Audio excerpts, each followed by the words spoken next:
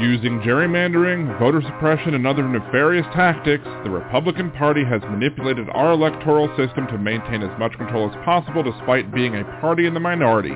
Liberal Dan Radio seeks to change that, and I need your help in doing so. Liberal Dan Radio has partnered with Levelfield to help us use tools that are typically only available to big money donors. When you go to stopthecoup.liberaldan.com and make your contribution, it will encourage other voters to reach out to their legislators to pass legislation to stop gerrymandering and voter suppression, and target elected officials who refuse to protect the vote. Every eligible voter should be able to cast a ballot, and that ballot should have the same power as everyone else. I can't do this alone. I need your help. So please go to stopthecoup.liberaldan.com and make your contribution today. That's stopthecoup.liberaldan.com. stopthecoup.liberaldan.com. Political advertising paid for by Levelfield. Contributions are not tax deductible as charitable contributions.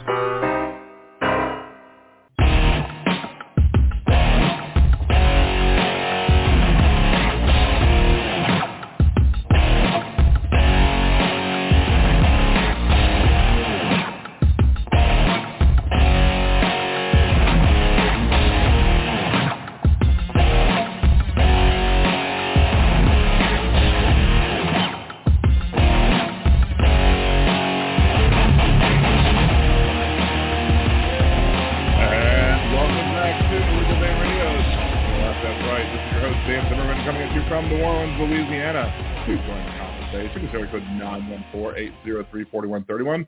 That's area code 914-803-4131.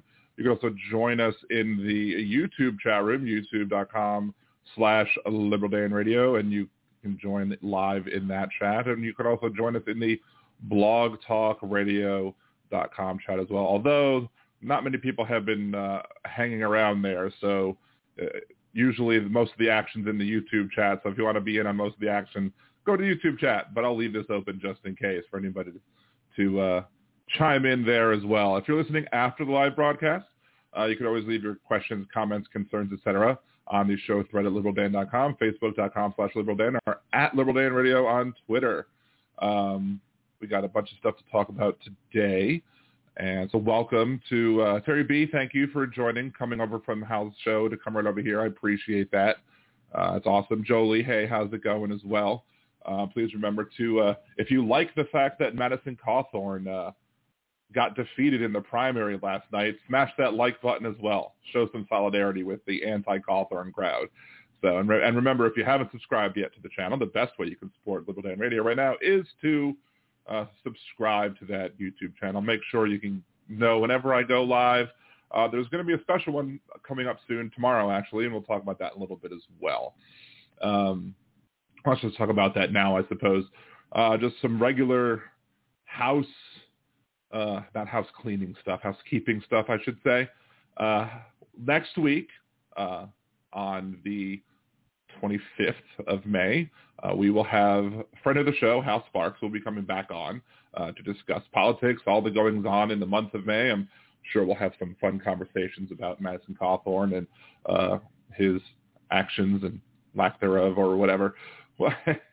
I'm surprised that they actually removed a Nazi from Congress. That's just I'm amazed at that. That's amazing. So we're gonna have Hal on. I'm sure it'll be another 3-hour show because me and Hal can talk, and we talk a lot, and we like to talk to each other. So there you go.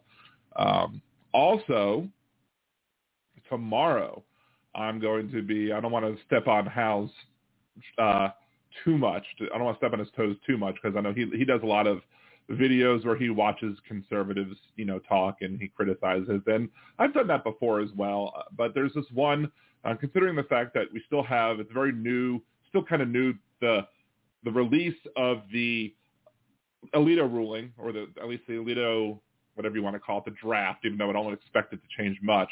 The release of the Alito draft has sparked a lot of conversation. And if you're familiar with Steven Crowder, he's a very conservative person. He's against abortion pretty much from day one, from 6 days, or he'll say it's a heartbeat. We'll go over that tomorrow. But probably tomorrow around 7 p.m., maybe a little later, but probably closer to 7 p.m., I will be doing a live stream where I'm going to be watching it live and I'm going to be giving some criticisms that I find. I've watched a little bit of it, bits and pieces, but I haven't watched the whole thing yet, so some things may be surprising, but other things won't be. So if you want to join in, that's going to be 7 o'clock, around 7 o'clock tomorrow as well, where I'll be coming on live to go over his ridiculousness when it comes to the questions he asks. Because I have this theory about a lot of the stuff that he does. And he'll have, like, he's the one with the memes where you sit down and you say, he goes, something is something, prove me wrong. And so everybody writes over that and be like, pineapple doesn't belong on pizza, prove me wrong, or whatever. But he's the guy sitting normally in the chair waiting to be proved wrong. And of course, he doesn't allow himself to be proved wrong. He doesn't believe that his opinions are at all capable of being incorrect. But what I think is that he'll sit people down and he'll talk to them. And I've never seen somebody talk to him where he's like, oh, that's a good point. Oh, that's fine.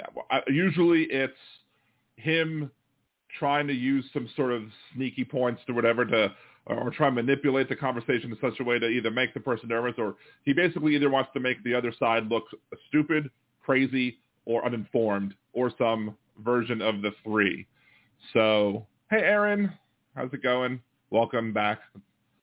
So, who had too much action? I don't know. Did I miss something? Much like Dan's reception last week. Yeah, my reception was terrible last week, because Cox Communications stinks, and I can't wait. It should be less than a month now that I might be able to upgrade to fiber, and I'm going to be so happy when that happens. Anyway, so a lot of stuff I wanted to talk about. It's interesting. You look at the elections yesterday. Of course, we had the best news, which was Madison Cawthorn losing in the primary. People are calling it a rare Trump loss, but I'm wondering, is it a big Trump loss too? I mean, he's one of Trump's most staunch vocal supporters, and for him to go down like that, if you've seen the video, that might be a pun or whatever, Madison Cawthorn had too much action. A lot of people have said Madison Cawthorn may have pissed off the wrong people by revealing the sex parties, and they're like, well, don't ruin that for us. Because, those Republican sex parties that he was trying to talk about, he probably pissed off some of the wrong people. And those are the people that will preach sexual morality and then go in the back room and have an orgy. And then they'll get their mistress pregnant. And then if abortion is illegal in their state, they'll just ship the person off to some other country. A little vacation, a little medical vacation. There you go. So that's what happens. But the Pennsylvania results were interesting. The fact that John Fetterman won solidly. I guess he had the right stroke. Hope he's feeling better. But you also have this really close race between Mehmet Oz and Dave McCormick in the Republican side. Now, one thing that's interesting is that I live in Louisiana. Louisiana has open primaries for so we don't have party primaries for Senate or House or for anything. The only time we have a party primary is in the presidential elections. Everything else is done as an open primary. Everybody runs in the same thing, and then the top two advance to the runoff if nobody manages to get 50% plus one. And I think that's a better way to do things. Now, the people who usually hate that the most are the establishment people in the Republican Party and the establishment people in the Democratic Party. So maybe that tells you that it's probably a good thing to have it if both of them hate it. I mean, look, I'm a Democrat. I will vote Democrat. I vote Democrat all the time.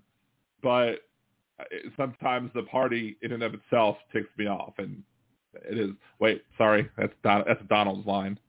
It is what it is. Thank you, Donald. Let's see, Julia. He definitely did. I think his own party took him down. I love the thought of Republicans eating their own. Oh, that might be happening in those orgies too. Hey-oh. Anyway, but the Republican primary is a lot more interesting in the fact you have, stockers and Wall Street executive, super rich Dave McCormick going up against Mehmet Oz. Currently, according to the New York Times website, Oz is winning by 0.1 percentage points, 1.2 thousand, a little over 1,200 votes Mehmet Oz has now, and it's probably going to be going into a recount, but there's no see if there was a runoff, you wouldn't have to worry about the recount. You can just have a runoff. But, what is it, Donald? It is what it is. Thank you.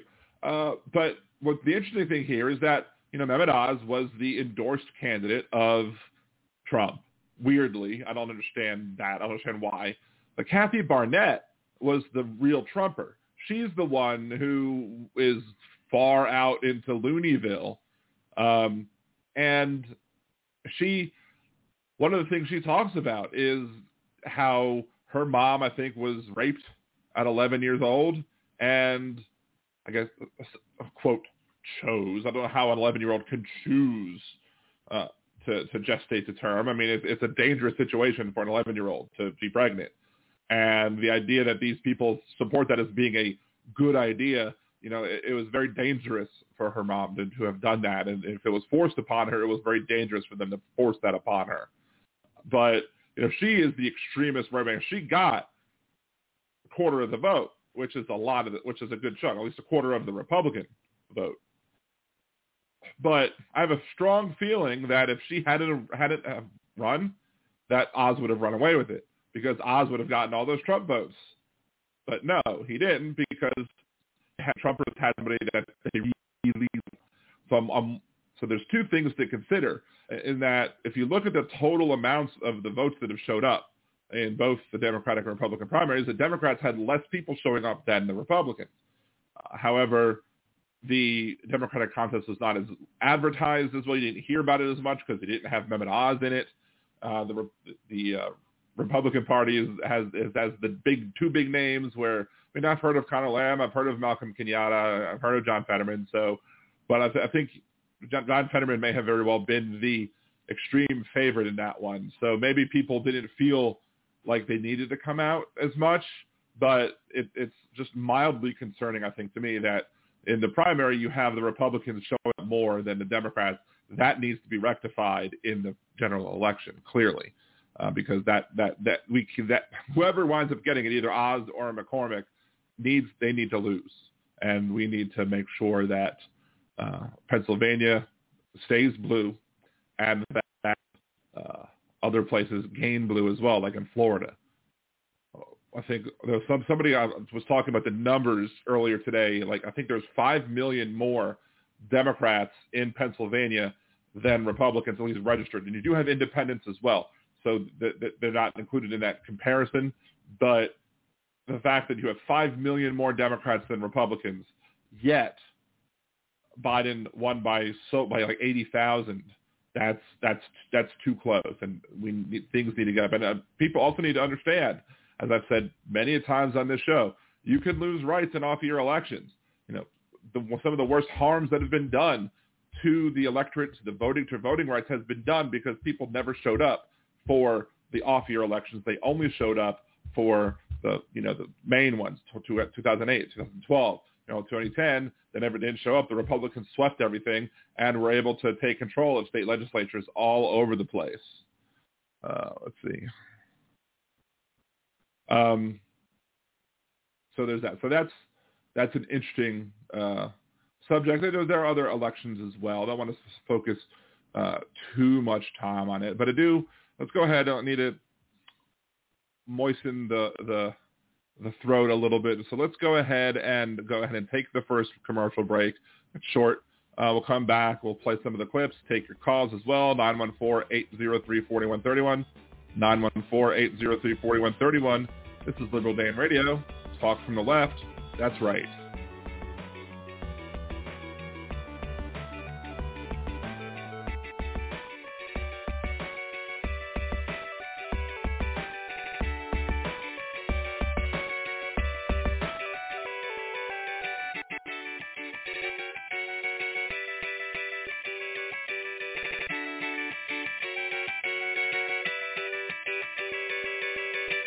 Are you planning a trip to Disney soon? Do you want help avoiding spending mistakes and making the most of your vacation? Then check out Budgeteers.com, a new site devoted to helping you get the most mouse for your money.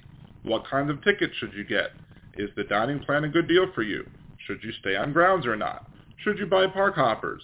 Many other sites are filled with information about what other people like to do. but Budgeteers is geared to help you make the best decision for you. So check out Budgeteers.com or go to YouTube.com/Budgeteers and help make your trip the best it can be. Budgeteers.com is not a travel agency, and it is not affiliated with the Disney Corporation or any of its holdings. In a world gone mad, one progressive will do a bad movie trailer guy impression to get you to listen to his show. There's only one thing that I like better than the Liberal Dan Radio minicast. Alright, Bill, that's enough of that. On the Liberal Dan Radio minicast, you will hear an honest discussion of the day's issues, with some personal bits in between. You might even hear what the other side has to say, sometimes even in their own voices. So become one of the Liberal Dan family, because family means no one gets left behind or forgotten. To hear those bad impressions and more, tune into the Liberal Dan Radio minicast. Talk from the left, that's right. And I think to myself, what a wonderful show. Yeah. If you enjoy Liberal Dan Radio, there's many ways that you can support the show. You can subscribe to the YouTube channel. You can like me on Facebook or follow me on Twitter or TikTok. And you can become a Liberal Dan Patreon. For as little as $3 a month, you can get a shout-out. Higher levels get the opportunity to vote on what I do next on the podcast, the minicast, or on YouTube. You can even buy commercial advertising or sponsor bits. So go to patreon.liberaldan.com and support the show today. Hey there, podcast listeners. This is Deminox, host of The World According to Knox. It's time for Season 2, where I take you on another trip through my world. The world of movies, video games, pop culture, and more. Relate them to the world around you. Don't forget to leave a question for Marscat, and find me on Twitter by the handle XDeminox. That's the letter X like X-Men, DEMINOX. Now enjoy the rest of your podcast.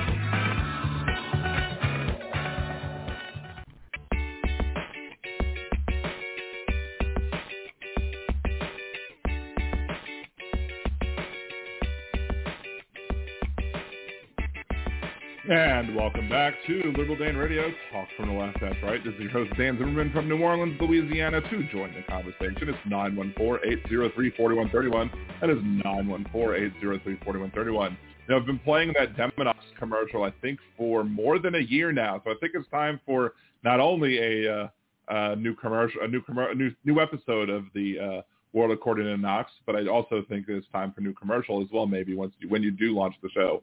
Or at least say it's Season 3. I don't know. Anyway, so shout out to the first Liberal Dan Radio patron, Deminox. Also shouts out to Cesar, your boy Chris, and Angie from across the pond for all supporting the podcast.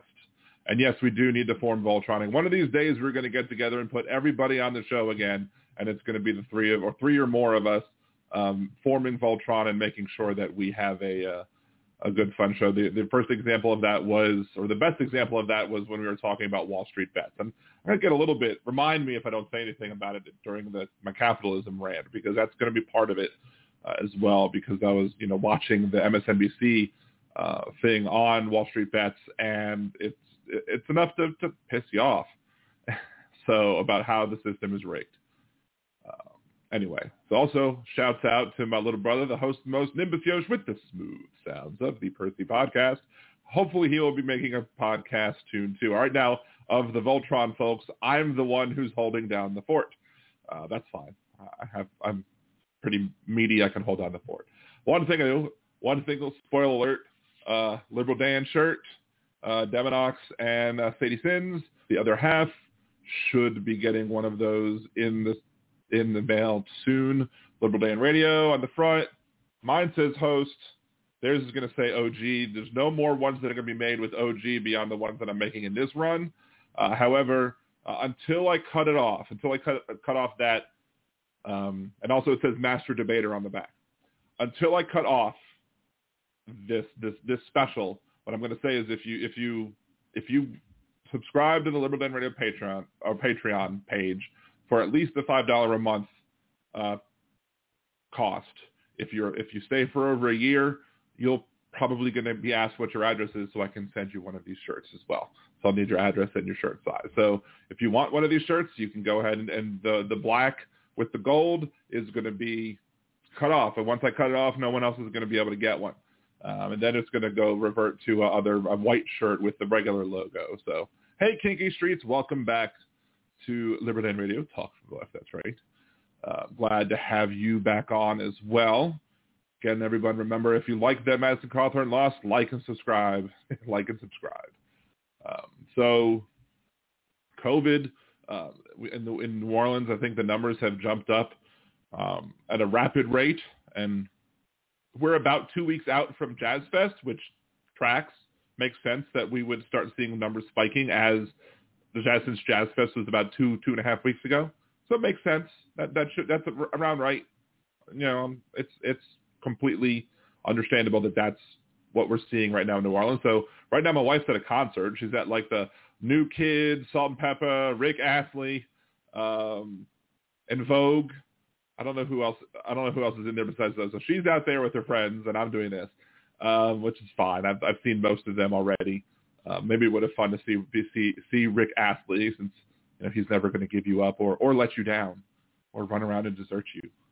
But now she's out there. But she brought a mask today because they said maybe it's time for people to start voluntarily indoor masking at this point.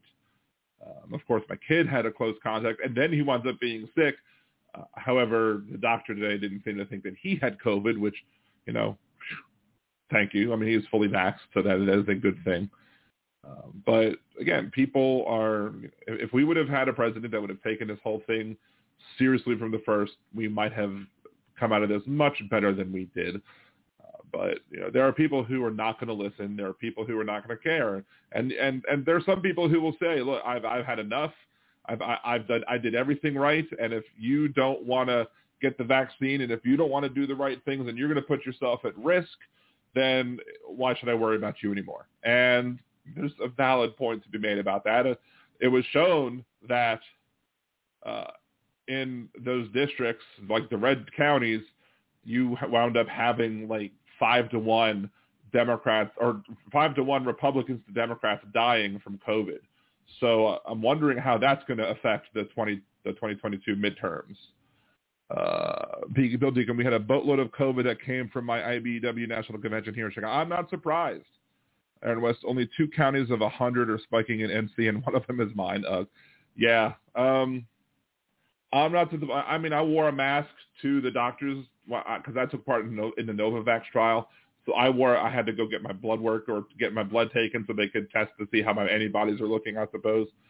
And I chose to wear a mask, and 3 of the adults in the office in the waiting room wore masks. This other woman and her 3 kids came in, and none of them wore masks. And I was like, "Are we supposed to be wearing masks in the doctor's office?" And they said, "No, it's just voluntary." I'm like, "Great, that's just what we need." But I know, like, for maybe it's the second weekend. The second weekend of July, I'll be going on a cruise. And I know for 2 weeks prior to that, I'm going to be locking myself down. I'll do my shopping like 2.5 weeks before, and I'm just going to stay in my house and do nothing to make sure I don't get sick. Because I don't want to, only time I'll go out is to get tested as required by the cruise line and to go on the boat, because I'm not risking that. I've spent 2.5 years doing the right things, and I need to have some fun, gosh darn it. Anyways, I'm hoping things will settle down in time for NKOTB to be here in North Carolina. Nice. Well, hope so for your sake as well. One of the things I wanted to talk about before the election, I needed to throw the election stuff in, and of course there's your COVID reminders. Well, actually, first, before we do all that, before we get into the talk of capitalism and some of the issues with, I don't know if this is necessarily late stage capitalism or not, but and I'm not going to sit here and to me, pure capitalism is bad because it requires pure altruism, and pure socialism is probably also bad because it requires pure altruism. And nobody's really calling for pure socialism. We talked about labels last week. The Bernie Sanders, who is considered to be extremely to the left in this country, would probably be a center-left moderate in England or over in Europe. I don't know about England, but over in Europe, definitely. So the idea of where people lay on the spectrum, there are some people who would probably love to have pure socialism in this country, and, it's their right to believe that. But, there needs to be a good mix, I think. There are certain things that I think are fine for capitalism in some instances. Some things capitalism just ruins altogether. We could talk about that. But let's go ahead and play our clips that we like to play, including this week's Words of Redneck Wisdom.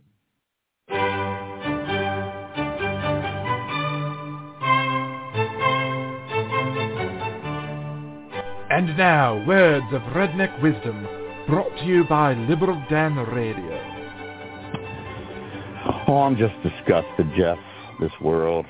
I watched this Durham situation. He's part of the treason train. Let them know that they're all going to pay. I've got a million ideas, Jeff. Always have, always will. I don't know what to do on this situation.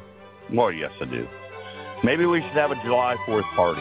We had a walk on Washington. Let's have a walk on the United States on July 4th. Everybody get in their car and head to your state capital.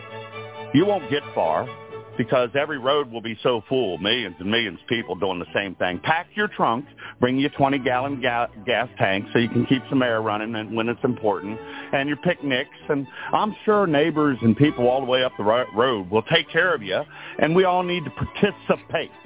We're showing up at our capital to fire the individuals. We don't care about evidence. We don't care. We see what's going on with the United States, so let's clip off the top 25% of the idiots and start with who's next. We are patriots. We need our voices to be heard, and because we're all little people and they know I keep hearing people say, call your senators, call your governors. They won't return my call. 15 years. It's useless. They know the game they've created. It's manipulation to the top of the point. America is falling apart, and I do not want to see destruction. And what does revolution look like in 2022? Literally. I don't even think we want to consider it. I think it's time for a national referendum. We want to vote on every individual who's in a position of public use right now. And you need to be judged on your character and what's going on in your life and how much money you've made, and it's time to be fired. We the people run this. I like the idea of, hey, let's send a question out on mysocialsecurity.com. We have that. It's available to us. Everybody with a Social Security number is eligible to sign up and be a participant right now. And I already know you can be questioned through that because they don't want to talk to you on the phone. It's time someone comes up with a great idea. It's time that we're heard. It's time I preach to a stage of millions. And this concludes Words of Redneck Wisdom, brought to you by Liberal Dan Radio. Talk from the left, that's right.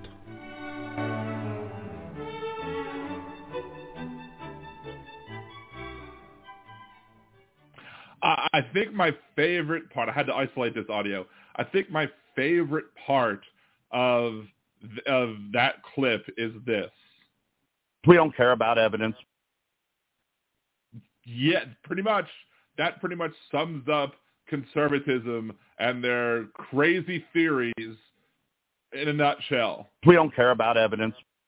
I will be using that clip a lot, I think, because holy crap, they just want to lop off the top 25%. We don't care about evidence. If you listen to the podcast previously where I did a kind of a deep dive into the mind of an unhinged Republican or unhinged conservative, that's the guy that I did. He's just a treasure trove of horribleness. He has a million ideas, always have, always will. That's perhaps because his ideas are not good. He wants to talk in front of millions of people. How? I do notice that I had one thing. I think I had an effect on him because previously he was saying that we should seize Facebook, and seizing Facebook, and then we should use Facebook to allow Americans to vote on every single issue possible. And I pointed out to him that would be socialism, and then I pointed out later that he was wrong on his definition of socialism. I think he moved away from it because I think he realized that what he was actually suggesting was socialism, which is hilarious considering who that is. Anyway, it's always fun to bring up the unhinged individuals as well. They always make good content for Words of Redneck Wisdom. Let's see. Back in the chat, Bill, I'm pretty sure I had it back in January 2020 before we knew what COVID was. I'm also fairly certain that I had it back in January of 2020, late January 2020. I'm very, very sure that that's the case. I'm not 100%, but I'm very, very sure, because when I went to go to the doctor, because I was feeling like a truck hit me every day, like I would go, I would feel terrible. I would get better over the course of the day, and then at night I would just feel like crap again. So after a couple of days of that, I just went to the doctor. I'm like, what's wrong? And not even thinking that it could be COVID, because there wasn't many known cases back at the time. We didn't know how much it already had spread in the country. And the doctor told me, you don't have the flu, but it's viral. I'm like, it's not viral. But it's not it is viral. It's not the flu. And what else? It was all lower respiratory. It wasn't a lot of upper respiratory, which is what the original strains did to you. I'm like, I may have had COVID, but yeah, I've had 2 Novavax shots and the booster, and as far as I know, I haven't had it either since getting vaccinated, or since, that time being sick and not really knowing for sure if it was the Rona or not. I know my wife during that week was staying as far away from me as possible, and I don't blame her, because I was miserable, and even more miserable than a guy usually is when guys are sick and guys get miserable and just run ball and do nothing. Jody had been vaxxed, always wore a mask, used loads of hand sanitizer, only went to the store for 2 years, still caught COVID twice. That's because everybody else around you was probably being stupid, because that's the thing. We wear masks mostly to protect other people around us, not to protect you. Now, the better the mask, the more protection it offers the wearer, sure, but that's the one thing that conservatives could never get. They could never understand, is that they don't know. They don't understand how masks work, or how science works, for that matter. I'm just going to hammer out the other bit while we're at it. I should have played it when I was talking about what I'm going to do tomorrow. Again, if you're living alone has its benefits. I saw some people on Twitter the other day loving the fact that they could live alone, beyond just the benefit of not having less vectors of transmission to get you sick. But they're like, when I don't want to deal with anybody, I can just lock the door and I don't have to deal with anybody. So there's positives there. Of course, there are clearly negatives as well. But again, if you weren't here when I announced this before, tomorrow, probably around 7-ish, I will, if I'm online, and if Hal is already online or is currently doing a show at 7, I don't know, I forget when the show. I think it ended at 7. It might end later. So I'll probably start pretty much like a couple of seconds after Hal ends, if Hal's going tomorrow night. So, because I want to do my stuff, but I don't want to be stupid about it. I know we have joint listeners, and a lot of my listeners are coming from our sparklers, such as myself, and so I want to give everybody more opportunity to join in. So I'll probably start right after Hal's show, if Hal does a show. Otherwise, it'll be around 7. So, Jolie, asked my doctor when I should get a booster. He said, you've been boosted twice. Pretty much, my youngest son, did get COVID, and it didn't affect him at all. He was bouncing off the walls while he was quarantined. But when he had the most recent close call of his, because he had within 90 days of having the infection, he didn't have to worry about it because he was super boosted, I suppose. So yeah, let's see. Introverts peak during COVID, peaks outside, sees nobody, runs around the empty streets. Was that a pun? Deminox? Introverts peak, or introverts are at their peak during peak COVID, peaks outside, peak. Anyway, sound like a Pokemon, Pikachu. So tomorrow the topic is going to be a video that Steven Crowder posted where he interviewed people, and I'm going to be doing a reaction video live. And if you can't watch it, if you don't feel like watching that much YouTube in one night, I'll make sure to always save it to the playlist so you can always come in after the fact and watch it after the fact, because I will have some interaction. I'm not going to do it as a podcast. I'm not going to put it on Blog Talk Radio. It's only going to be on YouTube. So if you do want to chat, there will be the chat room there. But he did ask people about Roe v. Wade and how they feel about it, just to kind of like, what do you think Roe versus Wade getting overturned does, to try and catch people in it. And then he tries to be disingenuous with, his facts or whatever. But we're going to go into that. We'll go into that tomorrow, but the Hypocrite of the Week is kind of related to that, and here's why. This week's Hypocrite of the Week is the Supreme Court. In McCollum versus Coakley, they defended the right to free speech by eliminating a Massachusetts law that would keep a 35-foot buffer zone around abortion clinics. After Alito's draft was released publicly, the Supreme Court has erected a fence, making a much larger buffer zone to protect the 9 justices. What's good for me and not for thee, that, my friends, is hypocrisy. To see who next week's Hypocrite of the Week will be, tune in to Liberal Dan Radio, Talk from the Left, That's Right, Wednesdays at 8 p.m. Central on blogtalkradio.com/liberaldan. And there you go.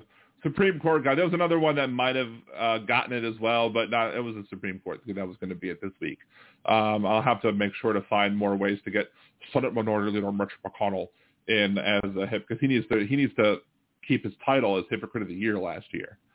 So that's too early for another break. So we're just going to go on and just trudge right on forward and talk. The main reason I wanted to have the show, the main topic I wanted to talk about in the show was the problems in society that are being revealed with capitalism, via capitalism, the capitalist system that we have, and how it's failing many different people. And we're going to go, and if you have examples in the chat, we can go over that as well. Just post your examples in the chat, but I'll be going over a few off the top of my head. And one of the ones that stands out is the shooting. The shooting in Buffalo, New York. And there are several examples of where capitalism has failed us in this particular case. First of all, capitalism, the NRA, National Rifle Association, is not an association that protects gun rights. If it was a purely gun right organization, it would have not supported Ronald Reagan when he, in California, back when he was governor of California, when he was trying to disarm the Black Panthers over there. They would have supported the Black Panthers' right to bear arms, but they're not about gun rights. They're about enabling gun sellers. The capitalistic system that's involved in the mass marketing, mass producing of weapons in this country, and the lobby of these corporations. And of course, the lobbying that happens on the part of every corporation to try and benefit themselves and make sure that they're as little regulations on them as possible. But the NRA and the gun manufacturers stand out because they're like, look, Second Amendment, ignore those first 4 words. But Second Amendment, ignore the well-regulated militia part. Look at the last words, not the first words. And they make it harder and harder to prevent people from getting guns who shouldn't have people. And in this particular case, it's somebody who really, there should have been a big red flag when he went to go purchase a gun. There should have been a huge red flag. I said, nope, you know what? This person has had some troubles in the past. We cannot let him do that. We cannot let him buy this gun. And maybe that would have saved some lives. But there's another issue of capitalism when it comes to Buffalo shootings. Is that you had a situation in Buffalo.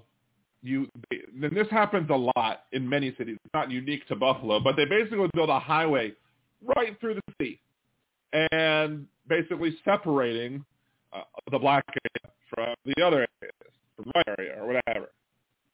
So that for a long time didn't have a supermarket. And I think in the 80s or something, maybe in the late 80s, late 80s, early 90s, they finally opened that supermarket in that area. It's the only supermarket that exists in the area. And so, if you can't go to that supermarket and you're in a poor area of town, the likelihood of you being able to get to a different supermarket is slim to none. So you then create a food desert if that store is ever closed. What happened? The store closed. Has to be closed because it was an active crime scene, because they're doing investigation. So people who needed food couldn't get food. There were people calling on Uber to give free rides back and forth, and that's fine. That's a good temporary solution. But in reality, why should one neighborhood only have one supermarket? I think there's in New Orleans East here, I believe for a while they didn't have a hospital in New Orleans East. You had to travel a long way. New Orleans East is probably one of the poorest parts of the city, if not the poorest part of the city. And so they're less likely to be able to travel to the places where they need to go. So you don't want to create food deserts. And what would be better if you had, instead of one big grocery store, maybe there should be several grocery stores. Maybe they don't all have to be big. Maybe they could just, have several stores around it so you don't have a single point of failure in that community. And that's going to be my theme. That's going to be my theme a lot for the show. Let's see. Boom. I should be punished for my trying to pun Peaky Blinders. Capitalism is disease. Demnox. LLC shell companies buying off homes left and right. That's another thing. Remind me to get on that, Demnox, because that's affecting everybody, especially people who rent. Massachusetts regulators have said LLCs make it most impossible to hold bad landlords accountable. Kiki Streets, I like capitalism when it's highly regulated. Yeah, there's the amount of regulation that needs to take place is not high enough, as I feel. And there are some things where it maybe shouldn't even be dealt with in capitalism at all. That some things just should be left. Like I've talked about how the electricity grid, the grid in and of itself should not be dealt with in capitalistic means. I used to tout the Texas grid as an example of good. I still believe the general idea of having the municipality or the state or whatever controlling the grid and then allowing different energy suppliers to supply energy over that grid. Now, don't do it in the way Texas did it by removing yourself entirely from the grid and you start not hooked into the national grid, because that was stupid. But in generally speaking, it would be better if a municipality controlled the grid, and then there's no profit motive when it comes to whether or not you fix the infrastructure.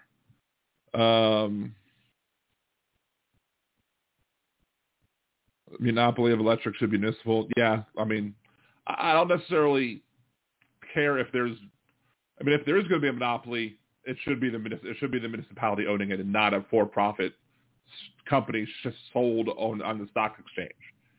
But in reality, fine if you want to have several energy companies. Maybe some energy companies will create green energy, and then if you want to buy green energy, you can buy green energy from the grid, and then that company will put so many kilowatt hours onto the grid that you've paid for. Maybe you pay a little more for it. Maybe you pay whatever you pay for it. I don't know. Pure capitalism leads to monopolies. Pure capitalism is bad for the consumer, in my opinion, simply because of the fact that the idea of what a business owner wants to do in that sort of market is they want to get as much of the market as possible and corner it, and then make it impossible for anybody else to enter the market by using economies of scale or whatever. You make it so that you're the only dog in town, and then if somebody tries to get it, we're going to lower prices now, or we're going to make it impossible for you to compete. You get trounced, they go back up in price again. Lather, rinse, repeat. So that's why we're supposed to have regulation and busting up of monopolies. When they can't be regulated, they're supposed to be busted up. But in reality, we don't do that either.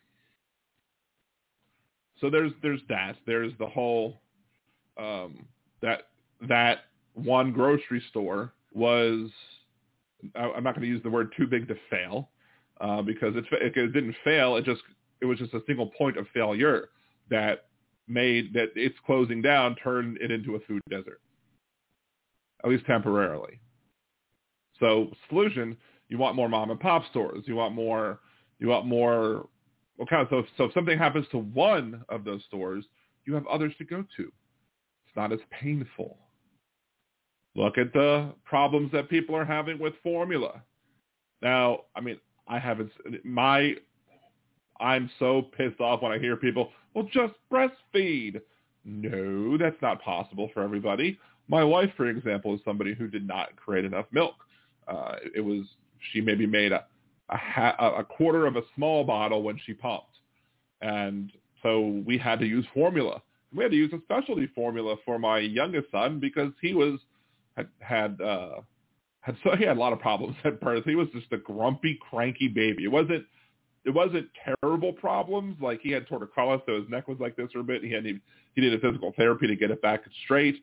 And he was just I think he had 5 teeth come in at once. He was just a grump baby. Like you would hold him and he would just be like, we have pictures of him smiling. And we were like, look, he's finally smiling. Even one time I remember, this was so cute. We were watching old videos and he was still grumpy at like 2.5, still talking, but he was just a grump. And he knew he was a grump. And he was excited because he saw a picture of himself on Facebook that we were looking at. And he was excited because he saw himself smiling. Like, look, I'm smiling. It was very cute. Anyway, but yeah, there are many valid reasons to not use breast milk. And the fact that you had this huge facility creating breast milk, I mean, they're going to make arguments that would say, well, more efficient if you have one facility than 5. Well, it's more efficient until you lose that one facility. If you lose that one facility and you're only making it in one facility in the country or whatever, however many you have, the production in that large facility goes away. You crazily drop the availability of the available formula or any other product that we're talking about for that matter. So if you would have smaller, whatever the outbreak was this one, I know in Bluebell it was Listeria. So if one of them had a problem, they could fix that problem while working on the other 4. And maybe they could crank up production of the other 4 to make up for the one that's lost at the 5. Let's say you had 5 instead of 1. You crank up the production on the other ones, you don't see that much of a difference in a drop of supply. So therefore you don't have as much of a panic. Because a lot of this is probably panic over what they might not be able to get if they can't rectify the situation soon enough.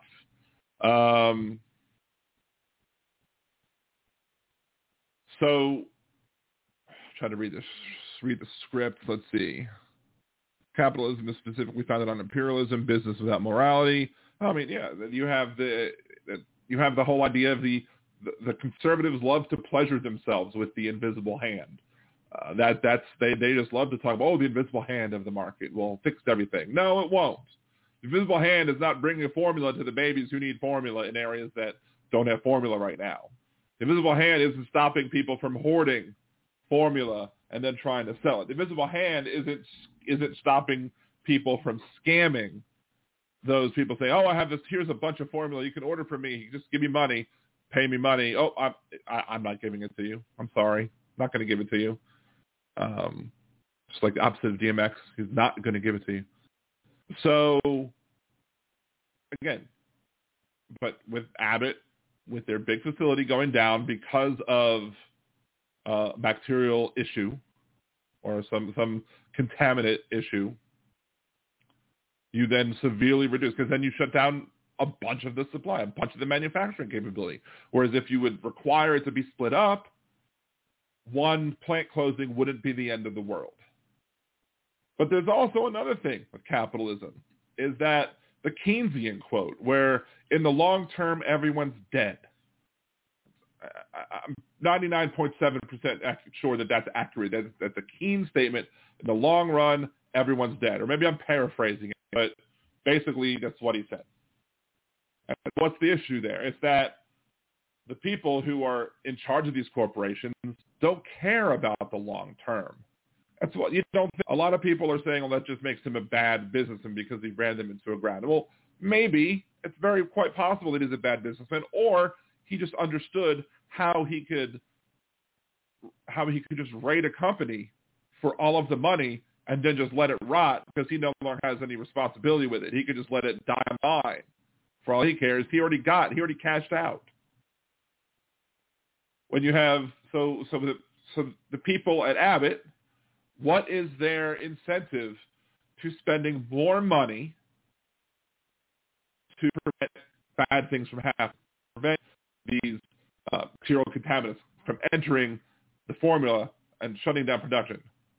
Well, people say, they don't want to lose. They don't want to lose money, revenue. But again, in the long term, everyone's dead, so they don't care about long-term revenue. Abbott could sit there and the president, they could all get their millions, and then the more money that they save not trying to protect themselves is more money that goes into their pockets. And if the business fails, who cares? It's just a corporation. It's just paper. You could go and make another corporation and buy it up and do it again. Lather, rinse, repeat. What happened with the Gulf oil well explosion, the Deepwater Horizon? You had a situation where it could have been fixed, I think, or prevented with a $50,000 part. I want to say it's $50,000. I don't think it was $5.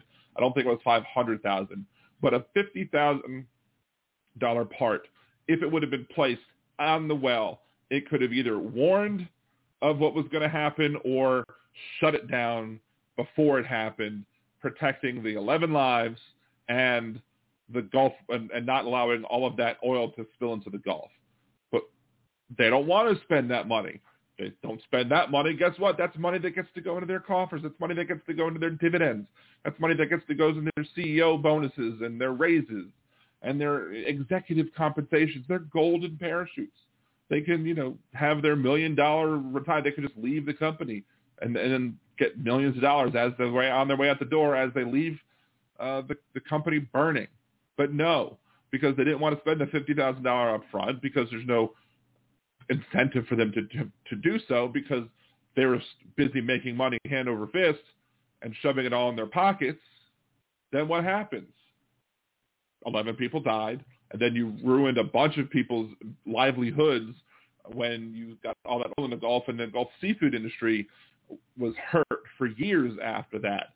And not just for the years where it was contaminated, but for years afterwards as well, when people were questioning whether or not it was safe to eat Gulf seafood. Why? Because of capitalism. Because capitalism encourages people to cut as many corners as possible in order to maximize their profits as high as they can.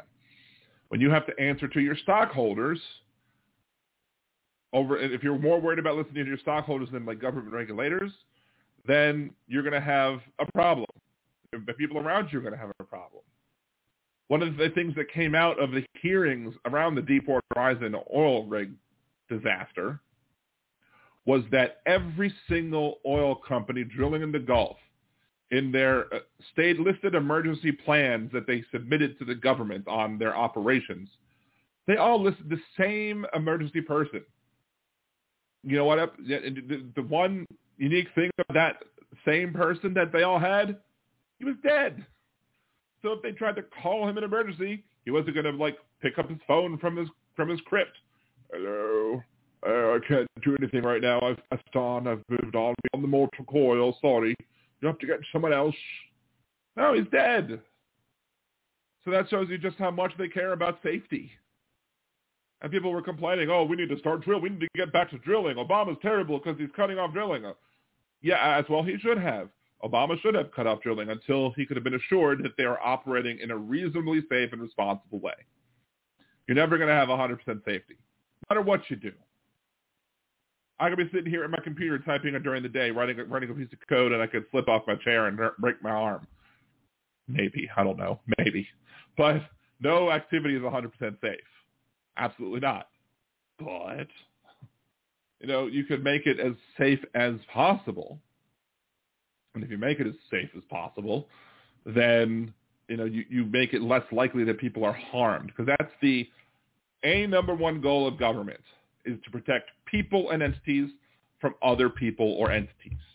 So if I have a business, you should be able to protect my business from other businesses that are seeking to harm it. If I'm a person, you have the authority as government to protect me from other people, to either do things either proactively or reactively to make sure that either I'm not harmed, or if I am harmed, the person who harms me is punished. So the number one goal of government. But for some reason, we know the reason, it's greed, because these people end up making campaign contributions. These people end up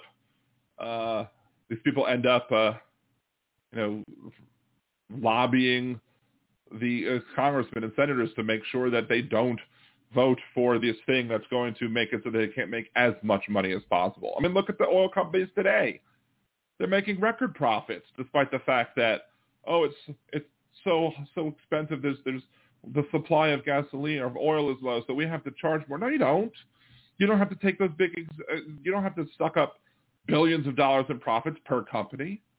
You could, but it's not regulated.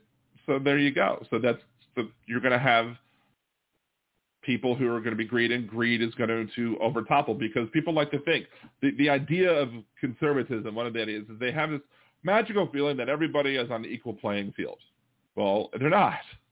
If when it comes to oil, if no one else is going to give you oil, and all the oil producers collude to not produce as much oil as they could, like Donald Trump helped them do during his presidency, they collude together to restrict supply, then the customers are going to just pay a jacked up price, and the oil companies be like, we're making money, and you need a job. Don't you have to go to work every day so we can charge you more money for the gasoline because we can? The price elasticity of demand. Quick econ class, what that term means.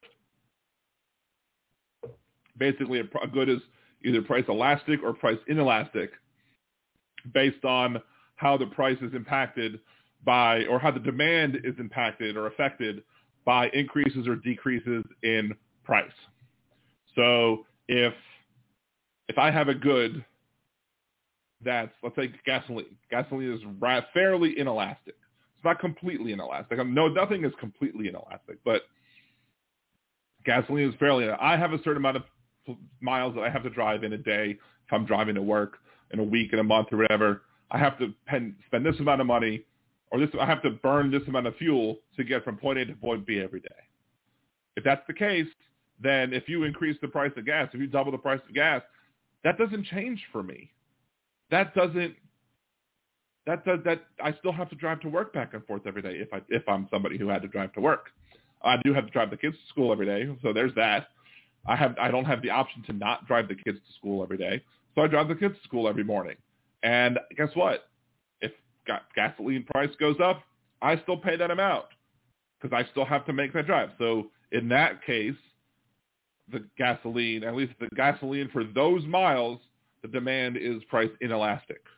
Now a higher price of gasoline might make me say, oh, well, I don't want to drive to Florida on vacation. I might stay here on vacation. So in that case, there's some elasticity in there. Elastic good would be like if you increase the price by double and demand decrease by like a half or whatever, or more.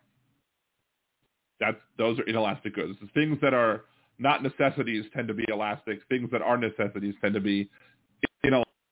So, little econ lesson of the day, I suppose. Let's see what Demonox and Kinky Streets have been up to.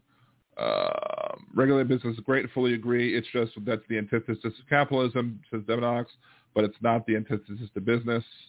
Kinky Streets have no issues with unions, strongly force regulations. A free market is better than capitalism.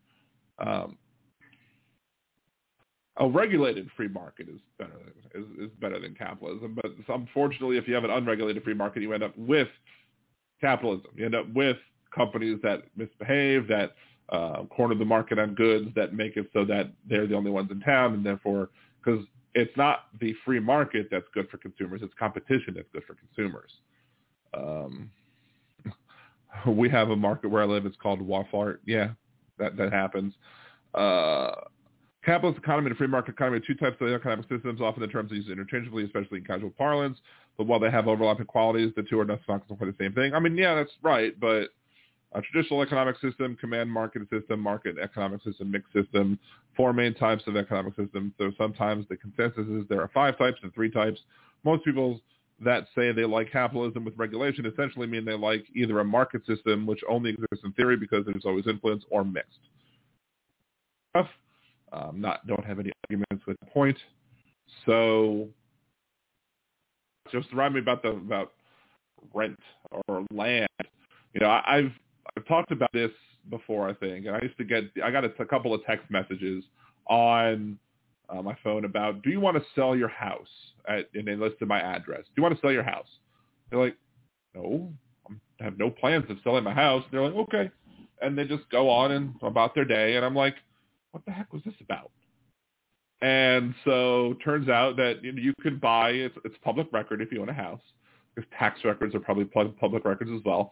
And these people buy up these houses and are like, buy up these lists or whatever and say, okay, well, let's see how many people want to leave. So there's cold call people randomly. Here you go, here you go, here you go.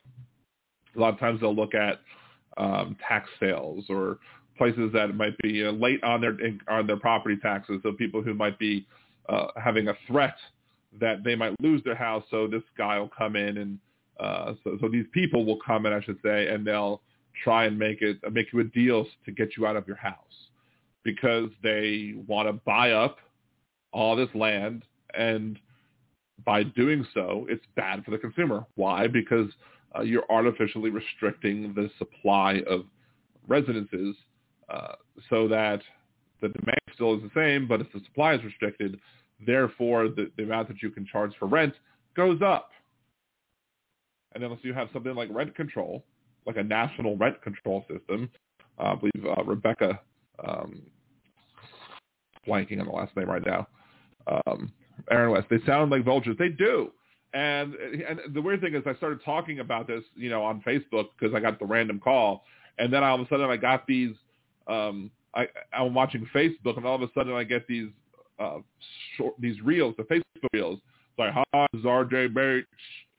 You have a property for sale, blah, blah, blah. I'd like to, are you interested in buying it? Like half of the audio is people like flabbergasted that they would even bother calling them. Other ones is him showing people coming to an agreement with him. But yeah, he buys up these properties. He either tries to buy it to flip it or buy it to rent it out. Because again, he clearly is owning more property than he personally will ever use, and he's using it to generate more and more income. But as and I had a show on the idea of if rent is theft or not, and I'm not there. I'm not at the rent is theft point yet, but I agree with a lot of the points that the rent is theft people make. I think a lot of times when people make short slogans, rent is theft, that they really don't mean all rent is bad, but they mean that the entire system is broken. You do something to fix it. So we're going to use a drastic sounding thing to get your attention to talk about the issues. And if that's the case, fine. I don't care. I think there's always going to be a situation where people have to rent, short-term or long-term. Like there may be people who, like traveling nurses, they'll need a place to stay somewhere.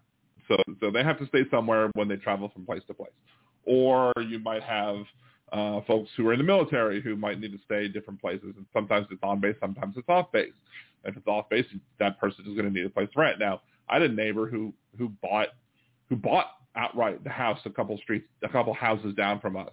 And then he just ended up selling it, and it turned out really well. He did really well for themselves because the housing market is so bloated right now that when they, between buying and selling, they probably made a nice pretty penny off of that. But it's probably not the case normally for the people who are serving in the military. However, again, so there are going to be people who need to rent, and that's fine, and they should be able to. But there are a lot of people who would buy if they could, but they can't because of two harsh realities. A, you have the situation where, again, because they're buying off all the properties, it artificially reduces the supply of the houses, so therefore the cost to rent the houses is so high. Or whereas if they didn't, even the cost to buy it is so high. But if you buy up all those houses and hoard all the property, if the banks didn't do it, because the banks also do it, they'll just sit on property, let it be unused. But the other thing is that if you want to rent someplace, most landlords want you to make 3 times the rent in order to live where you're living. And so that's usually not possible for people. So yeah, you're going to have the people who are on Section 8 who might be able to afford those places. But anywhere else, these people are not going to be able to afford to rent a place, at least besides the need, because the rent is too damn high. Let's see. Probably a slum. It's very well. I don't know. I haven't seen his property, so I can't say if that guy's a slumlord or not. But Jolie, my sister, is a total slumlord. He's a horrible human. I guess all the good genes fell on you, Jolie, right? Glad Jolie is here and not her sister, apparently. But yeah, so, and the problem, and really the housing thing isn't necessarily what the main point that I was going to talk about, but it's just an example of how capitalism harms people in this country, making it, having a profit motive to scoop up all those houses, by creating that big profit motive to scoop up everyone's property and then rent it out for exorbitant amounts, and then people, again, elasticity. Maybe they do make enough money, but barely to be able to afford the rent, and then they don't have enough money to spend on other things that they might like to spend it on, because a place to live is a necessity. So what it's rent is probably going to be something that's one of those inelastic type goods. Now you might have situations where you get multiple people living together in order to cut costs, save costs, etc. But I know people who do, they're in real estate. I know people who try and, get rental properties. They do Airbnb and, fine. I mean, I'm not 100% against Airbnb, but I'm against how, the concept where let's say the concept of Airbnb was supposed to be, I have a house, so I'm going to go on vacation, so I'm not going to be in my house for a week. Instead of the house sitting there alone doing nothing, I can rent my house out to somebody else so I can make money while I'm on vacation. That's the idea. That was the idea behind Airbnb. Now it's turned into let's fix up these houses in bad neighborhoods, raising property taxes higher, raising property values to the point where the people can't afford to any longer pay for their property taxes. And then you force the already marginalized people out of their own neighborhoods because you've priced them out of their own neighborhoods. Because the cops are going up, so everything else is going up too, and therefore they can't afford to live there. And usually people who are poor tend to live closer sometimes where they're going to live. Same thing with Uber and Lyft. Like I used to drive Uber and Lyft. I did full time for a while. I did well until they changed some of their policies. It was a good in between job to have. However, Uber and Lyft was just supposed to be, I'm going to be driving from this point to this point. I'm going to go to work. So instead of me driving to work alone and not making money, why don't I drive to work and put my ride on, and then I will make some money on my way into work. Fine, sounds good. No, but it's turned into something more than that. It's turned into, people driving their own cars into the ground in many cases, not knowing how to do it, taking advantage of a lot of people who see it as an opportunity to make money. But I've seen the people operate doing Uber and Lyft. There's a lot of people who don't know how to do it, who don't drive smart, who don't know how to work the system to their best benefit. And because they don't know how to do that, they end up in a situation where they're not really making any real money on the whole thing. All they're doing is taking value out of their car.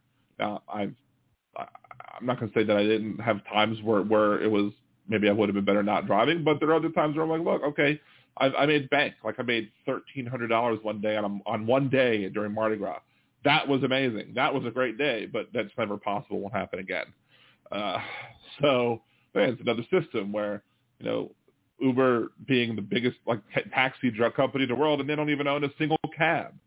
But now apparently they're wanting to work with the New York City cab drivers because less and less drivers are wanting to work for them. And so they're giving the cab drivers in New York City a deal like, okay, well, you can come on our platform. We'll even let you deny rides, something that we don't allow our regular drivers to do. We just want to be able to add your cars to our fleet so we can have more cars available.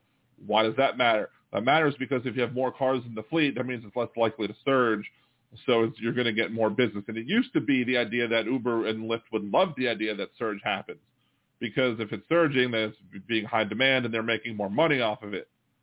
Well, no. Uber has once said before, a long time ago, back when I was driving, that the ideal surge is zero. Because they want to make it so that they have an efficient system so where nobody has to pay an increased price. But if no one has to pay an increased price, then that will disincentivize the drivers to come out and drive. Like, I'm glad I stopped when I did, because this is the rules that they changed. And that's another thing.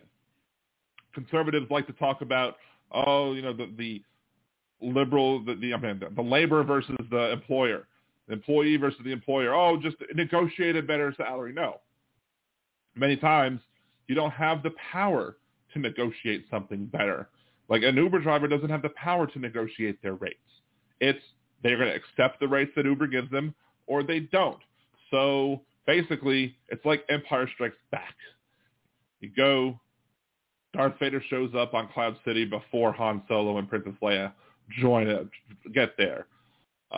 And as they're going on, first they're going to take Han Solo and give Han Solo to Boba Fett.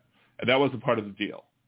And Darth Vader's like, maybe we'll leave a garrison here. Maybe I'm getting the quotes in the wrong order or whatever. Pray I don't alter the deal forward further. And then originally it was Princess Leia and Chewbacca was supposed to stay on Cloud City. Then it was put Princess Leia and the Wookiee into my ship so we can leave. And that's, I think, when he said, just hope I don't leave. I could leave a garrison here. And so it made it to the point where Lando just rebelled back against and helped them get away. But the point is that Lando never had the ability to negotiate with Darth Vader, because Darth Vader had the Empire behind him. Darth Vader had the Force behind him. Darth Vader had all these advantages over Lando, so that Lando didn't have the same weight, didn't have the same pull or in the argument. So he had to basically deal with whatever it was Vader gave him. Now going into, and I think this is the second week in a row that I've been talking about government and Star Wars. So now Uber is the Empire and Darth Vader, and the drivers as, Lando and Princess Leia and Chewbacca. So you can't just negotiate with what you just have to deal with what happened. So when I first started driving for Uber, for example, I got 80% of what the passenger paid less the booking fee, and the booking fee was paid for like insurance and stuff like that. So booking fee didn't go to anybody except for costs. So I kept 80, Uber kept 20 of whatever the passenger paid. And that was it. That was simple. If the passenger had a 3-time surge, I made 3 times as much, Uber made 3 times as much. There you go. Then they changed it to where, okay, here's the driver's rate card, here's the passenger's rate card. They're different, but if they still pay a 3-time surge, then the Uber driver is still going to get 3 times his amount, but you're still not going to be getting the 80% of what the passengers make. So you're now making 80% of what the rate card calculation would be. Then they made it completely different, where they're only giving you a flat dollar amount on a surge instead of a multiplier, unless the trip is long enough and the passenger paid. They made it very confusing. And you basically were there going, this deal is getting worse and worse, like Lando said in Empire Strikes Back. Meanwhile, Uber's like, pray I don't alter the deal further. So, basically Uber is Darth Vader and not good for the peeps. So, nerdiness, yay. NerdyDan.com is my other website, by the way. I do have a gaming type, pop culture type stuff that I do. I'm NerdyDan.com everywhere. NerdyDan, DOTCOM on the non-website. The website is NerdyDan.com, but the username on YouTube, Facebook, Twitter, Twitch, TikTok, etc. is just NerdyDan, DOTCOM. So I do talk about a lot there, but I like to mix my stuff from time to time. So there's that. Didn't give up the phone number recently, 914-803-4131, 914-803-4131. The chat's been rather quiet, so either everyone's really liking what I had to say and has no comments on it, or I put everyone to sleep with my nerdy commentary comparing Uber to the Empire. But all today, it's all about how, yes, Aaron West, Nerdy Dan. I'm blank Dan pretty much whenever I do things, except for my Budgeteers thing. I'm not Disney Dan on that. I'm just Budgeteers on that one. But I haven't done much with that in a while. I still have one more video to make from our last trip. But like Nerdy Dan, Rideshare Dan, that's a thing that's on that as well. Rideshare.com, Rideshare Dan on YouTube, on Facebook as well. I don't use it much anymore because I haven't driven rideshare since 2019, I believe, is the last time I did rideshare, like April of 2019. So it's been a minute since I almost drove 2 weeks ago because I had an insane, like if I did 5 rides, I would have gotten $200, but I was just too busy. It was Mother's Day weekend. Surely, I just don't know anything about economics. Well, I'm hoping I can help somewhat. I mean, I've taken some economic classes, and when I was in college, and I think that they stuck. The one place you don't want to go to learn about economics is anything conservative, because they don't understand things. They don't, like, one of the conservative arguments, and I'm sure tomorrow I'm pretty sure that at some point during the video I'll call my shot. I'll say that Steven Crowder is probably going to make the argument that Planned Parenthood targets black communities by opening their Planned Parenthood facilities in black communities. And the reason they believe that, well, they want to make Planned Parenthood into the boogeyman, and that they're purposely targeting black people, A. But B, they also believe in supply-side economics. It's kind of the supply-side economics argument is like from Field of Dreams. If you build it, they will come. Basically, the idea that if you put something in a place that's going to generate the demand, instead of the opposite way around, where a business is not going to put, unless it's like a brand new business, like trying something out, a business is not going to just drop down into some place and say, like, we're going to make them like our stuff. No, they're going to do market research. They're going to do studies on where the demand for their services are the biggest, and they're going to move there, because supply-side economics is full of bunk. It's not if you build it, they will come. Supply-side economics is a myth, just like trickle-down economics is. But I bet you that Crowder is probably going to make that argument that Planned Parenthoods open up in black neighborhoods because they want to target black kids and want to produce more abortions of black children, even though it doesn't make sense, because 9 out of 10 black people tend to vote for Democrats, and so what incentive would liberals have to target black children? If anything, we would want as many liberals as possible in order to overcome the ridiculousness of the Republican Party, except for the fact that most Democrats believe in body autonomy and choice, and believe that, an individual should have the right over their own body and what they want to do with it. So if an individual doesn't want to remain pregnant, it doesn't matter that it's one less potential Democratic voter. Why? Because it's the body autonomy that's the most important thing. But Republicans just don't understand that. Conservatives tend to not understand that. So we try to bring it down, I guess, to a level that Trump, to make it as I just realized something. I put Liberal Dan Radio 511 up there, and it should be 518. That's why I need it. That's why I need more money. That's why I need more help with this show, because I don't always miss. I sometimes miss the typos or the numbering, or I misnaming something, or there's some goof that I make that could have easily have been caught by somebody else. But as Donald says, it is what it is. Thank you, Donald. Anyway, let's go ahead and take the next commercial break. Again, about 3 minutes or so. Wet my whistle a little more. Come back. Unless you have other stuff you want to talk about, I'll probably finish the show earlier than normal. I usually aim to have it only about an hour, but that hasn't been the case recently. But I do have to make sure to be off the show before the concert ends, so that I can go pick up my wife. But anyway, 914-803-4131, 914-803-4131. This is Liberal Dan Radio. Talk from the left. That's right.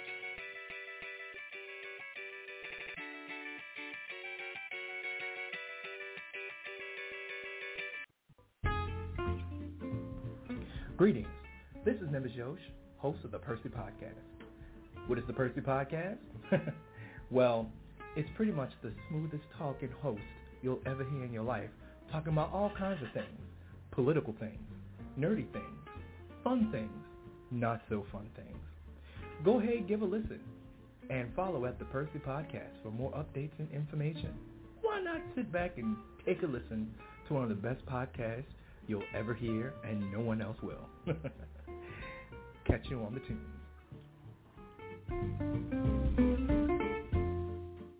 Do you want to set money aside for a rainy day?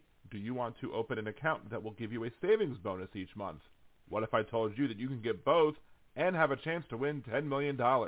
Yada is an FDIC-insured bank, and when you go to yada.liberaldan.com, open an account, and make your first deposit, you will get 100 entries into the next weekly drawing.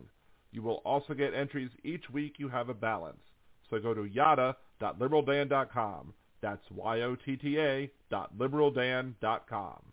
Using gerrymandering, voter suppression, and other nefarious tactics, the Republican Party has manipulated our electoral system to maintain as much control as possible despite being a party in the minority. Liberal Dan Radio seeks to change that, and I need your help in doing so. Liberal Dan Radio has partnered with Levelfield to help us use tools that are typically only available to big money donors. When you go to stopthecoup.liberaldan.com and make your contribution, it will encourage other voters to reach out to their legislators to pass legislation to stop gerrymandering and voter suppression, and target elected officials who refuse to protect the vote. Every eligible voter should be able to cast a ballot, and that ballot should have the same power as everyone else. I can't do this alone. I need your help. So please go to stopthecoup.liberaldan.com and make your contribution today. That's stopthecoup.liberaldan.com. stopthecoup.liberaldan.com. Political advertising paid for by Levelfield. Contributions are not tax deductible as charitable contributions.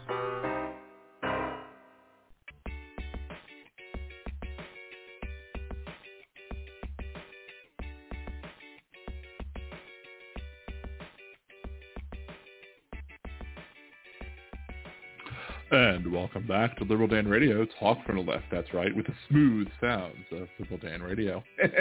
Anyway, voice host Dan Zimmerman coming at you from New Orleans, Louisiana to join the conversation. 914-803-4131. It's 914-803-4131. When I drove Uber, I did have some people, I would be in the car and they're like, "Do you do radio?" And I'd be like, "Well, yes, I have a podcast." "Why do you ask?" "Because you have a really good voice for radio." And I'd be like, well, then the joke would be, well, at least you're not saying I have a face for radio. Ha ha. There was another guy though who had a very radio voice. It's almost like, you remember the story where you had the guy that was homeless and like he would come up to the car door and he'd be like, "Hey, this is so and so, whatever, bringing you news from blah blah blah blah." And he sounded like, your stereotypical super news voice guy. And he ended up getting a job because they put his stuff online and people liked his voice. So this guy, his passenger of mine, had that type of voice where it was absolutely, he should have been on the radio, but he was never on the radio. He never did anything with his voice. I'm like, you should be on the radio. You have a voice for the radio. And then I think he said back to me, at least he didn't say I have a face for radio. So, wait, I scrolled down too far. It is what it is. Thank you, Donald. So yeah. Nimbus Yosh needs to get on the ball. I'm gonna have to harass him some more to make another. He was the other day. He was planning on making another one, and then I think he got COVID again. He got COVID twice too. And of course, his boss, again, one of the problems with capitalism, his boss was basically trying to convince him to come in, like when sick. I'm like, no, you should be able to stay home when you're sick. It's a responsible thing to stay home when you're sick. Why would you want risk other employees getting sick because you brought this one person in on a day that they should have been off?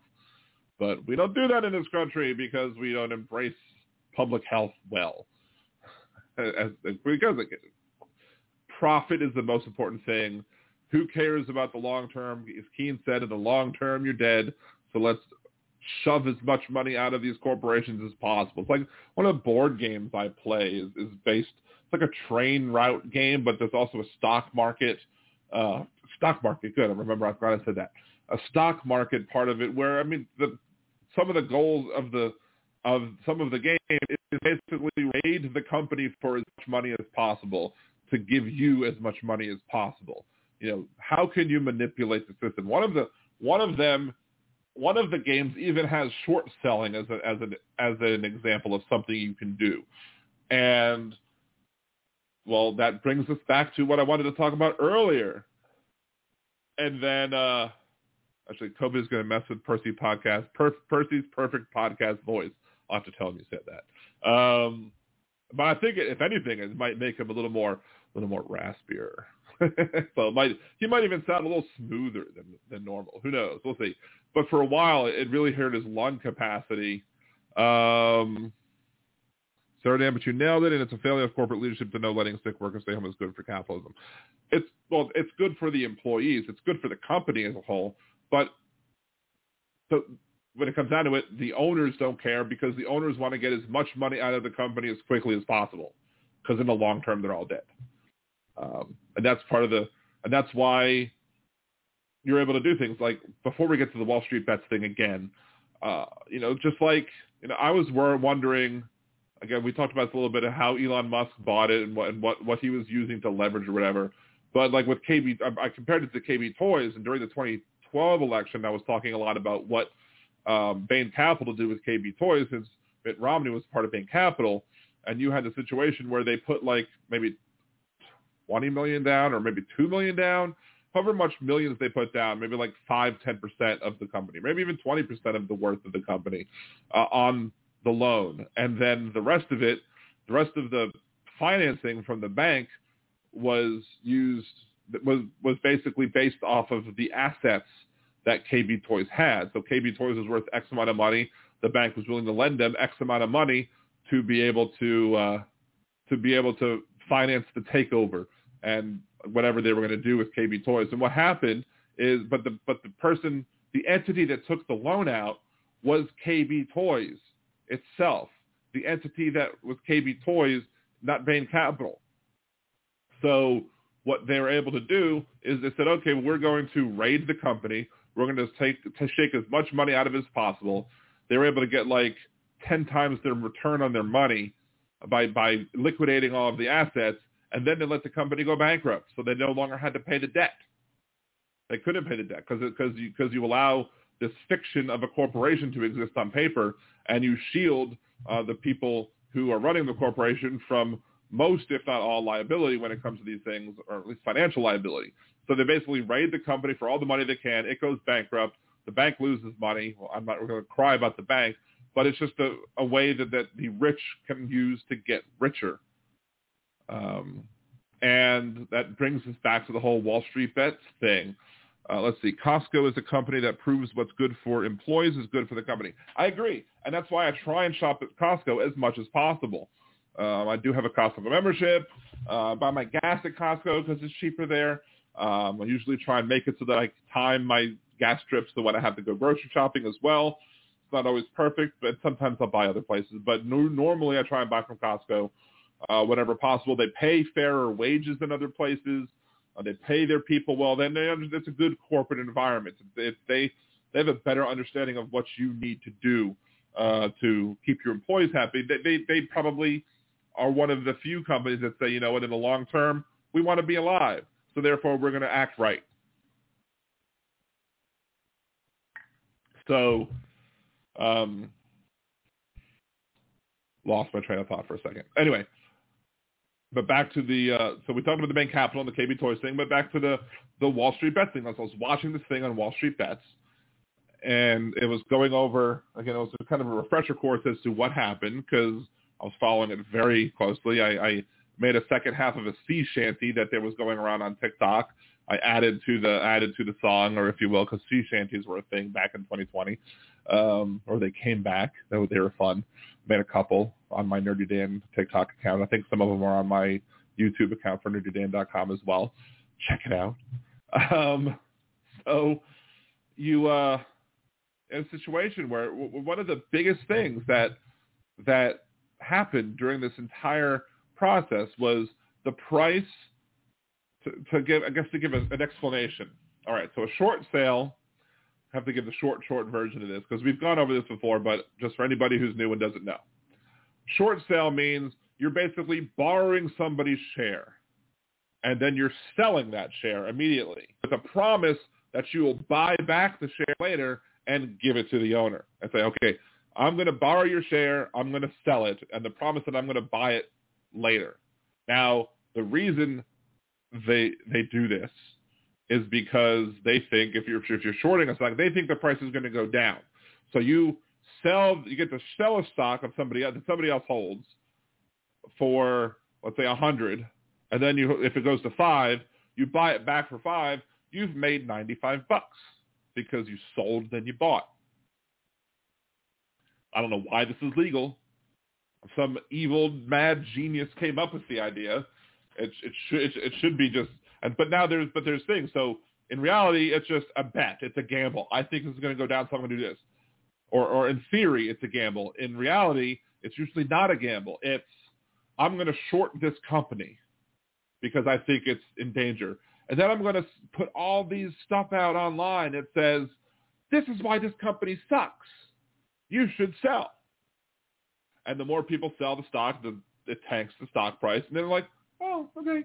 I'm going to sell my shares. I'm going to buy back these shares now, and I've made a whole bunch of money. Thank you for being my pawns in the system. So these people are allowed to work the system. So what happened with Wall Street Bets? Wall Street Bets says, we like GameStop as a company. We like AMC, a company. We don't like the fact that they are trying to short sell these companies. So what are we going to do? We're going to buy, and we're going to keep buying, and we're going to hold on. And we're going to try and grab as much of these shares up as possible because when other people are selling them, they're buying them up. And so the price is not going down, it's going up. So maybe they sold it at 10. Instead of it going to 5, it went up to 80. And then it went higher. It got all the way up to 420. There was a big celebration when it got to, somebody said, I think that GME, GameStop, is going to go all the way to $420.69 because it was $420.69, and everyone was like, that would be awesome if that ever happened, and it did. It got to $420.69, excuse me, and even went higher than that. Now, and AMC, it happened with AMC stock too. AMC went up and up and up and up, and then what happened? Well, Robinhood, where a lot of the people were doing their business, doing their sales, cut trade or cut buying. You could no longer buy these shares. You could only sell those shares. And everyone was pissed off. Now, the people who were on the Wall Street Bet side said they did it to protect the hedge funds. The hedge funds said we had no part in it. Robinhood said the reason we did it is because we needed to keep a certain amount of funds as regulations require. So they were trying to hide behind regulations to do this, but regardless of if they were doing it to benefit the hedge funds that were losing money like crazy because the stocks that they shorted just all went up,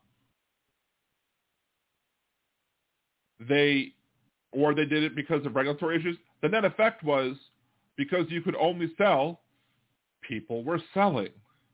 So the price kept on going back down.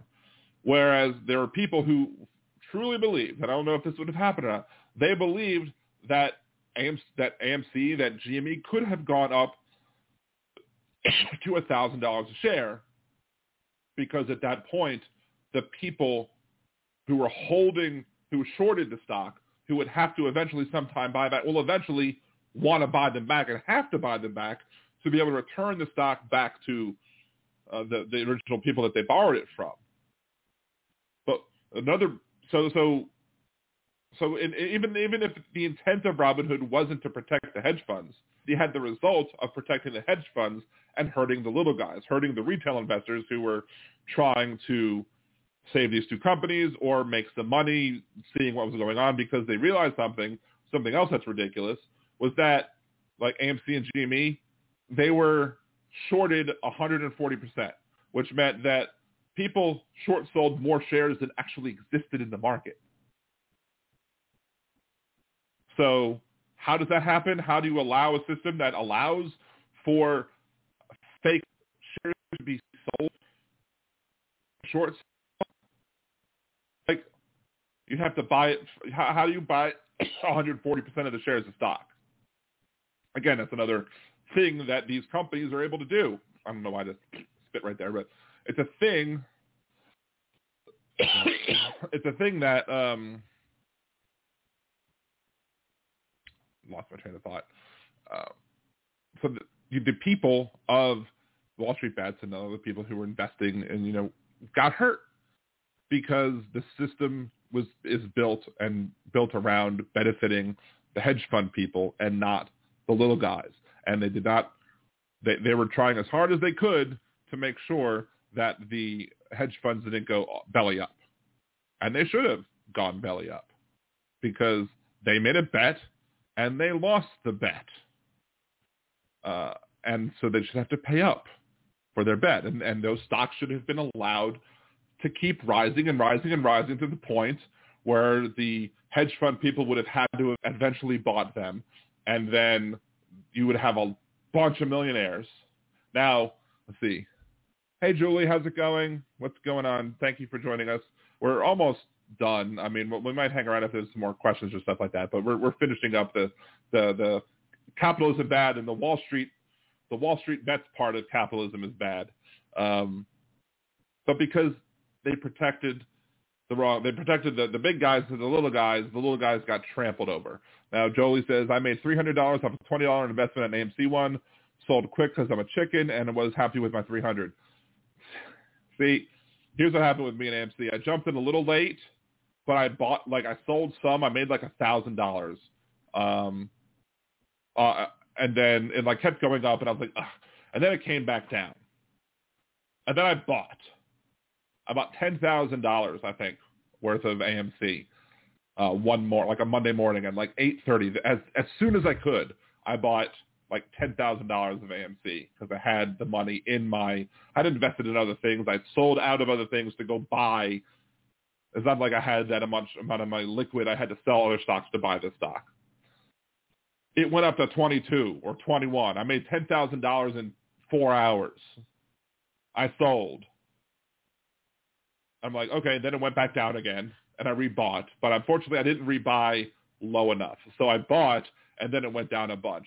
If I were to sell my AMC shares now that I still have with my diamond hands, I probably would. It would probably be a wash. The amount of money that I made on it previously is going to be offset by the amount of money I've lost on it. But right now, it's just paper losses and not really real losses. So maybe it started going up a little bit today. Maybe I was hoping that with the airing of the Wall Street Bets thing, that maybe they would get some motivation or some because it's still very shorted, and there's still kind of that kind of back and forth there, and hopefully another short squeeze will come and bring us on into the sun or whatever. And if another short squeeze happens, I might stand to make some more money on it. But if not, I'll probably break even, and then that'll be the end of it. And I'll be sad that I didn't make as much money. I have other investments that are fine, and I have to reinvest some of my money back into my 401k because I took one of those 401k loans. But again, that's another example of capitalism, where they make the tax. One of the things about capitalism, they make the tax system so difficult that your average Joe can't do their taxes by themselves, or if they have anything weird. Like, I could do my taxes by myself. I have nothing weird. Before I did the podcast, before I did anything, before I did any investing or messing around with investments, yeah, I could do my taxes on paper, and I did it fine, no problem. Didn't need any help with it. But when I took out a 401k loan or a 401k disbursement because of COVID, that is special tax rules, and H&R Block allowed for the first year, it was included in the cost of the software, how to claim the first third of the money that you were going to write off, and you would write off that money over the course of 3 years. Then what happened? The next year, H&R Block was like, sorry, it's not free anymore. You have to pay $90 just to add one more piece of paper to your filing. So what did I do? I used H&R Block for everything else. I printed everything out. I then printed out the other forms that I would need to fill out, and I did the rest of it myself, saving myself the $90. But I hate H&R Block right now, and when I can get out of it, when I feel comfortable getting out of it, I will use another tax service, because once I'm done with all of this crap, I'll probably use another tax service, because I was very upset. I was very upset with H&R Block. Anyway, I haven't gotten a message from my wife yet, but it's probably a good idea for me to head off of here early or earlier than I might normally do so. I do appreciate everyone joining in the chat. Thank you so much. Thank you so much again for joining, coming in after I'm probably sitting on YouTube watching Hal and me. Hopefully you have a nice drink, some snacks next to you. Hopefully I've given you more stuff to enjoy, and I hope this has been an enjoyable show for you. And remember, tomorrow, I'm either going to say it's either at 7 or if Hal has a show after Hal's show is finished. It's going to be one of the two. So I'm not going to take away from Hal's show. I don't want to, do what Hal's doing. I don't want to go up against Hal by a stretch of the imagination. But I do want to make it so that you can watch both if that is your choice. I don't know if she's not done yet. They were having some technical difficulties earlier on, so they might have started late, which means it might be a late night for me as I wait, but I just don't want to have to end the show super abruptly and go run to go pick her up from the concert. I want to be ready to go as soon as she's ready. Thank you, Jolie, so much. Thank you so much. But I hope to see everybody here tomorrow if you have the time and the ability to do so. I hope to see y'all tomorrow as I go over the Louda with Crowda, as people up in Massachusetts might say, right, Deminox? Louda with Crowda. I hope to, go over. His video is about an hour. I don't know how long it's going to take for me to review it as I start and stop. It might take 2. It might take more. I don't know. But I hope you join me tomorrow as well. And again, if you haven't subscribed here, please remember to subscribe to the channel, like this episode, other videos. Go watch other videos as well. I appreciate y'all so much. It's awesome. Liberal Dan on Facebook, at Liberal Dan Radio on Twitter, also on TikTok.